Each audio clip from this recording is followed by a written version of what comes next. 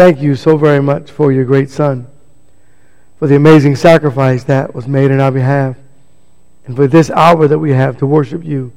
Please bless this hour, Lord God, to give us the strength that we need to continue to walk the walk of faith this week, fighting against the forces of evil until we meet again. In Jesus' holy and precious name we pray and thank thee. If it be thy will. Amen. We're going to be in the book of Acts chapter 15 for the most part of this evening's lesson.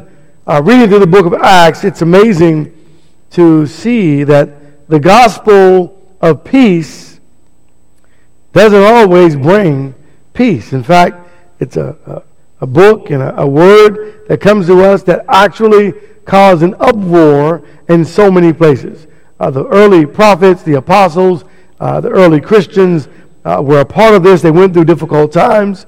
The message every day was the same, and the pattern that was established by the church, it just seemed to go like this. It was like the preaching of the gospel brought persecution, but then it established churches, and then along the way, God watered them by edification through the apostles and the saints. And it's no different than the conference at Jerusalem that happened when they returned to Antioch about AD 50 to talk about the greatness of the first missionary journey. And now right in the middle of the first journey and the second journey comes this conflict.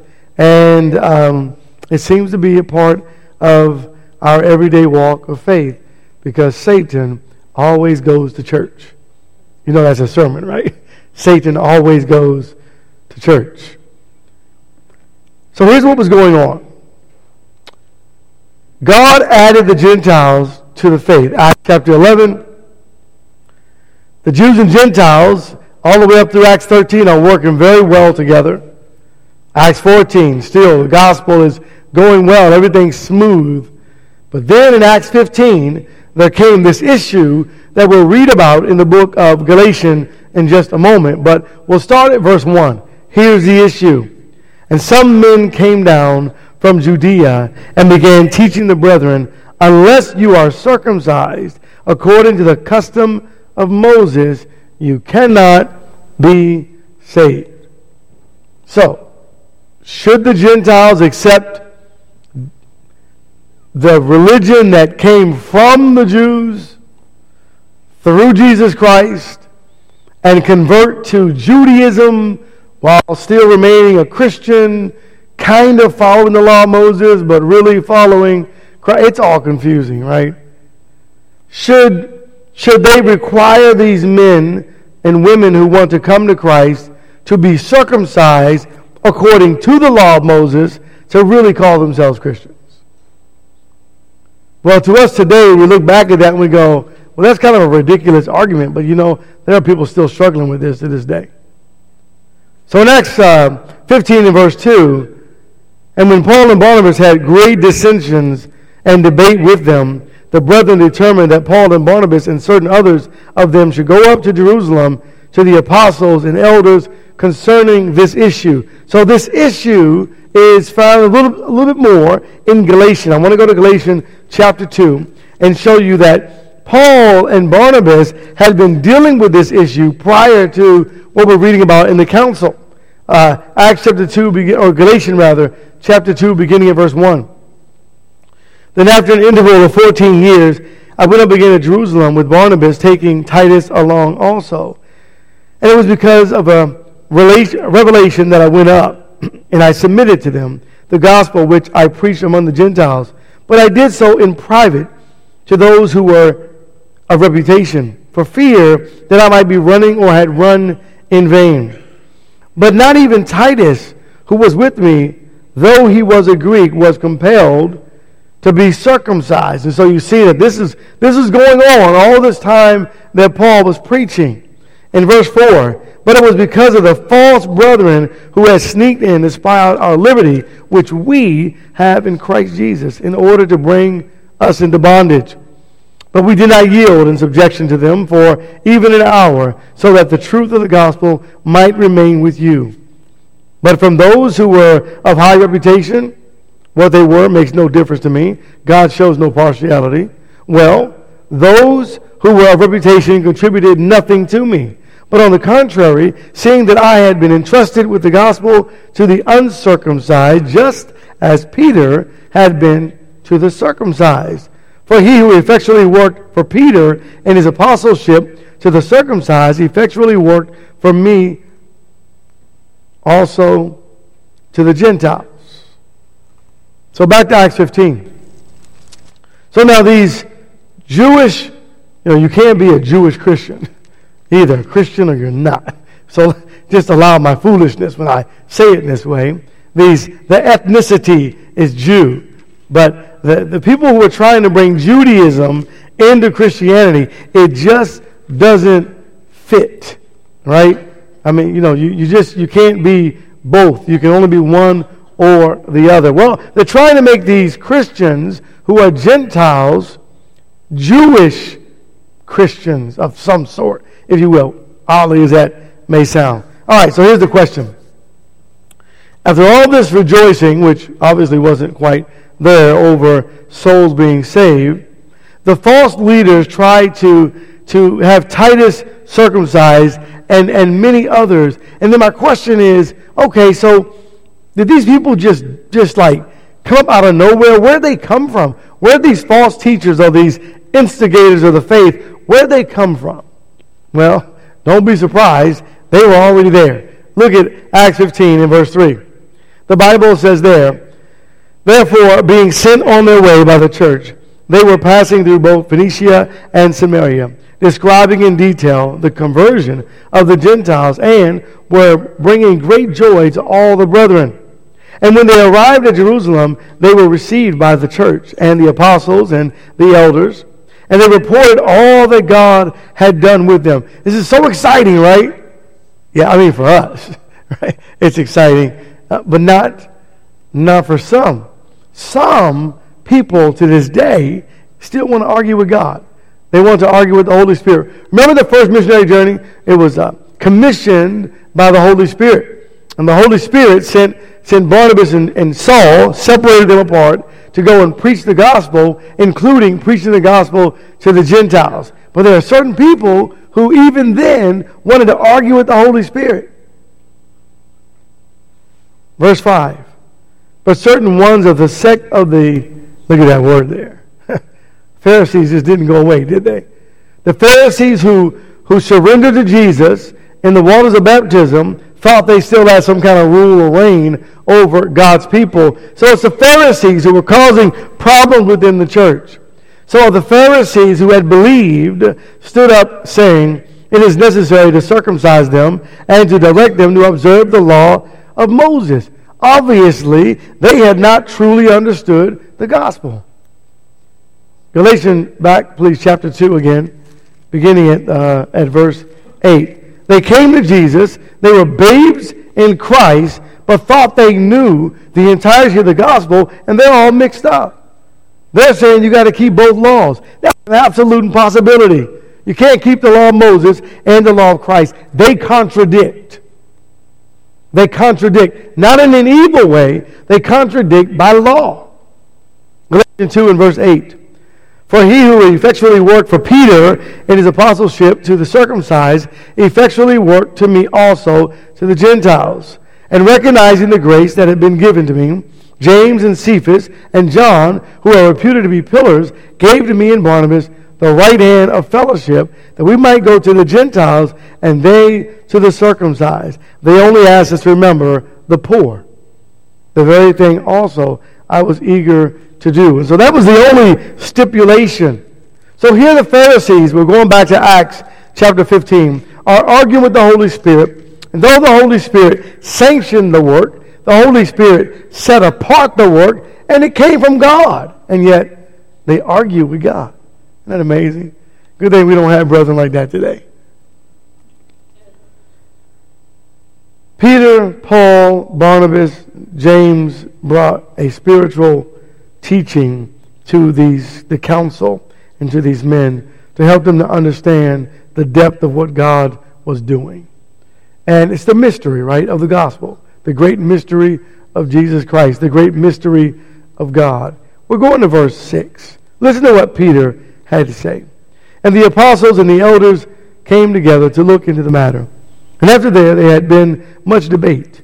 Peter stood up and said to them, Brethren, you know that in the early days God made a choice among you, that by my mouth the Gentiles should hear the word of the gospel and believe. And God, who knows the heart, bore witness to them, giving them the Holy Spirit, just as he also did to us. And he made no distinction between us and them, cleansing their hearts by faith. Now therefore, why do you put God to the test by placing upon the neck of the disciples a yoke which neither our fathers nor we have been able to bear? And that's one of the most amazing things to me, is that people today who are still trying to reach back to grab and hold on to the Old Testament, the people then couldn't bear the yoke that God put on them. Why are we trying to follow that? Why would we go back to something that puts you in bondage and that cannot save us? Right? And yet, they were struggling. They struggled in their walk of faith. If you will, verse 11. But we believe that we are saved through the grace of the Lord Jesus in the same way as they also are. And so, the Gentiles are brought in with the miraculous event, right? Peter was preaching, and Peter commanded them to be baptized because the Holy Spirit fell upon the Gentiles, and they began to speak in tongues. It was a work of God, and yet they argue with the Holy Spirit.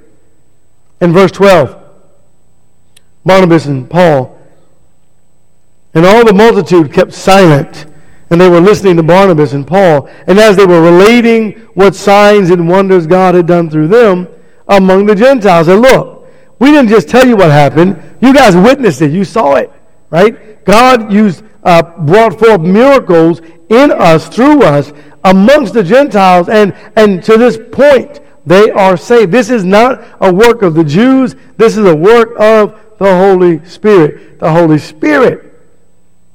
Spirit has sanctioned this. It came from God. How do you settle disputes?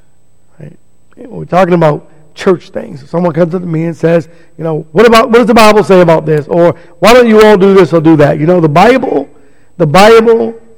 has all the answers, right?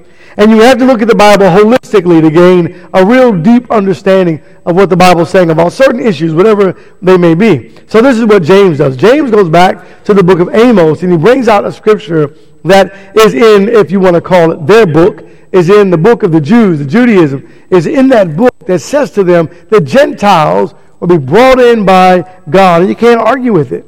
Verse 13.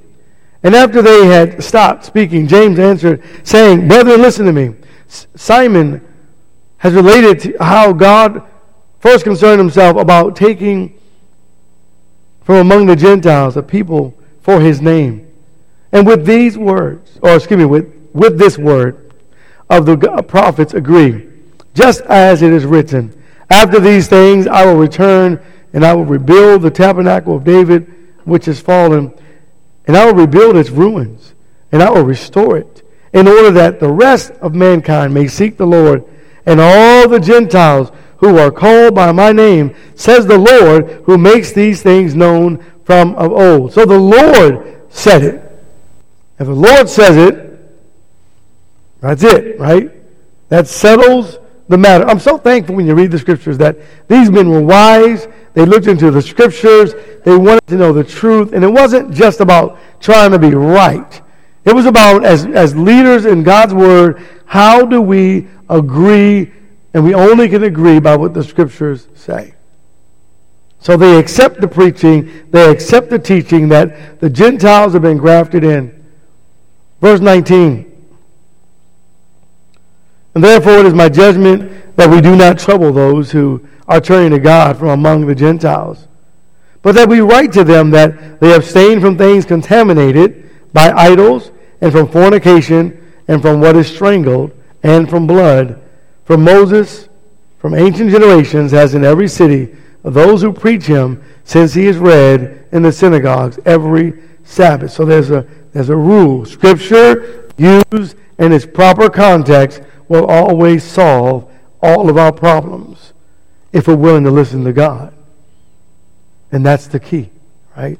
We have to be willing to listen to to God. We have to want to know what thus saith the Lord, not what do I think, or what did my parents do, or what did my grandparents do, or my great-grandparents. That doesn't matter.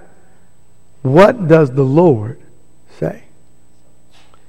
Verse 28. For it seemed good to the Holy Spirit, this is the letter that was written, and it was to lay upon you no greater burden than these essentials, that you abstain from things sacrificed to idols, and from blood, and from things strangled, and from fornication. If you keep yourselves free from such things, you will do well, fare well. Ephesians chapter 2, please. So here's what was happening in essence. In essence, the Pharisees who were unable to stop Jesus, or the early church, and the plan that Jesus had, that God had for us, that He would break down that dividing wall and make the Jew and Gentile, and we might just say it in this way, and make all people one in Christ Jesus. That's what God did. And then even in our, in generations past, there's always been this division among people. And when you come to Christ, when we come to Christ, that division no longer can exist. Doesn't matter where we come from or who we are, that the division is no longer valid. It is no longer something that can exist because the wall of Jesus was broken down. And that's how we show the world our love for each other. That we do things in Christ that the world does not quite understand. That we are one regardless of where we come from and regardless of who we are. Ephesians 2 and verse 11. Therefore remember that formerly you, the Gentiles in the flesh, who are called uncircumcision by the so-called circumcision, which is performed in the flesh by the human hands. And it's always an interesting concept, right? The circumcised and the uncircumcised. Who wants that job? Who are the circumcised and who are the uncircumcised? How about, let's just be circumcised of heart. And that's what God's plan was, right? To teach them that we're to be circumcised in heart, and at heart. And in verse 12, remember that you, the Gentiles, were at that time separate from Christ, excluded from the commonwealth of Israel, and strangers to the covenants of promise, having no hope, without God in the world. But now in Christ Jesus, you were formerly afar off, have been brought near by the blood of Christ. For he himself is our peace, who made both groups into one and broke down the barrier of the dividing wall. What an amazing gospel that we believe. What an amazing message that God can make all people who once were divided, can make all people one. Only God can do that, right? And if we listen to God, we always win forever and evermore. And in verse 16 it says, and might reconcile them both in one body to God through the cross by having put to death the enmity. Always that enmity. There's no more division between, we know the races, no more division between races, no more division between economic status, no more division between who drives this and who drives that, who works here, who works there. There's just no division in Christ. Except when church members decide we're going to fight the Holy Spirit, we're going to fight against God, and we're going to have it our way. That doesn't work, church. We know that, right? It has to be what thus saith the Lord. And isn't it interesting that of all the people who became a minister to the Gentiles, it was the Hebrew of Hebrews who later calls himself the chief of sinners. He is the one whom God chose to bridge the gap between the Jew and the Gentile to fulfill the message and the work of God of Jesus on the cross. And listen to what God says about the power of the church. I want us to think about tonight the power of the church. The power of what God has done. The thought that we could go together down the street, of any street, in any place in the world, holding hands as brothers and saying, that's my brother in Christ. That's my brother in Christ. I remember one time I was in a hospital in a visit in Soldotna, and our dear brother John was in the hospital, and the nurse came in. The nurse said, "You can, sir, at this point, you can only have family in visiting you." And John said, "Well, I do have family visiting." And the nurse looked at me and looked at John. John's white, and she looked at me again and looked at John and said, "Yeah, you're supposed to only have family." And John looked at her and said, "That's my brother." And she goes, "Well, I mean, maybe she," and then John says, "Stop. That's my brother. This is my family. You can leave." And she left. I said, "Way to go, John." But that's the way it's supposed to be. What an amazing impact we can have on the world, because they don't understand, right? But we're supposed to understand, right? In verse 16, again, just for emphasis, Jesus, he might reconcile them both in one body to God through the cross by it having put to death the enmity. Then comes the reconciliation down in verse 18. For through him we both have our access in the one Spirit to the Father. So then you are no longer strangers and aliens, but you are fellow citizens with the saints, and we are of God's household, having been built upon the foundation of the apostles and the prophets, Christ Jesus himself being the cornerstone, in whom the whole building, being fitted together, is growing into a holy temple in the Lord, in whom you also are being built together into a dwelling of God in the Spirit. And by the way, on her way out, John said, you see, what you don't understand, ma'am, is we have the same father, but different mothers.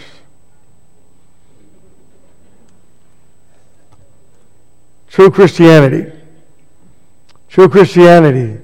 is what it's the answer to change the hearts of humanity. When someone asks me, how are we going to fix this? The church, we're supposed to be that shining light in the midst of a world full of darkness and chaos. We're the ones who are going to help the world to see. Whether they respond or not, it doesn't matter. But we're the ones to help the world to see what true love is really all about. And we are God's family. We are one big family. And together, we are strong. Together, we are powerful. And based on the prophetic message, together, we are the only lasting kingdom and the only one that will never be destroyed. The church. All the answers that we're looking for is in the Word of God. In closing, God made the Jew and the Gentile one body. Jesus is the head, and we are the workers. Tonight, if we can help you in any way, if there's something we can do for you, if we can pray with you, if tonight someone would like to be surrendered to Christ in the waters of baptism, if there's anything we can do, please make it known while together we stand and sing our song of invitation. Why don't you come?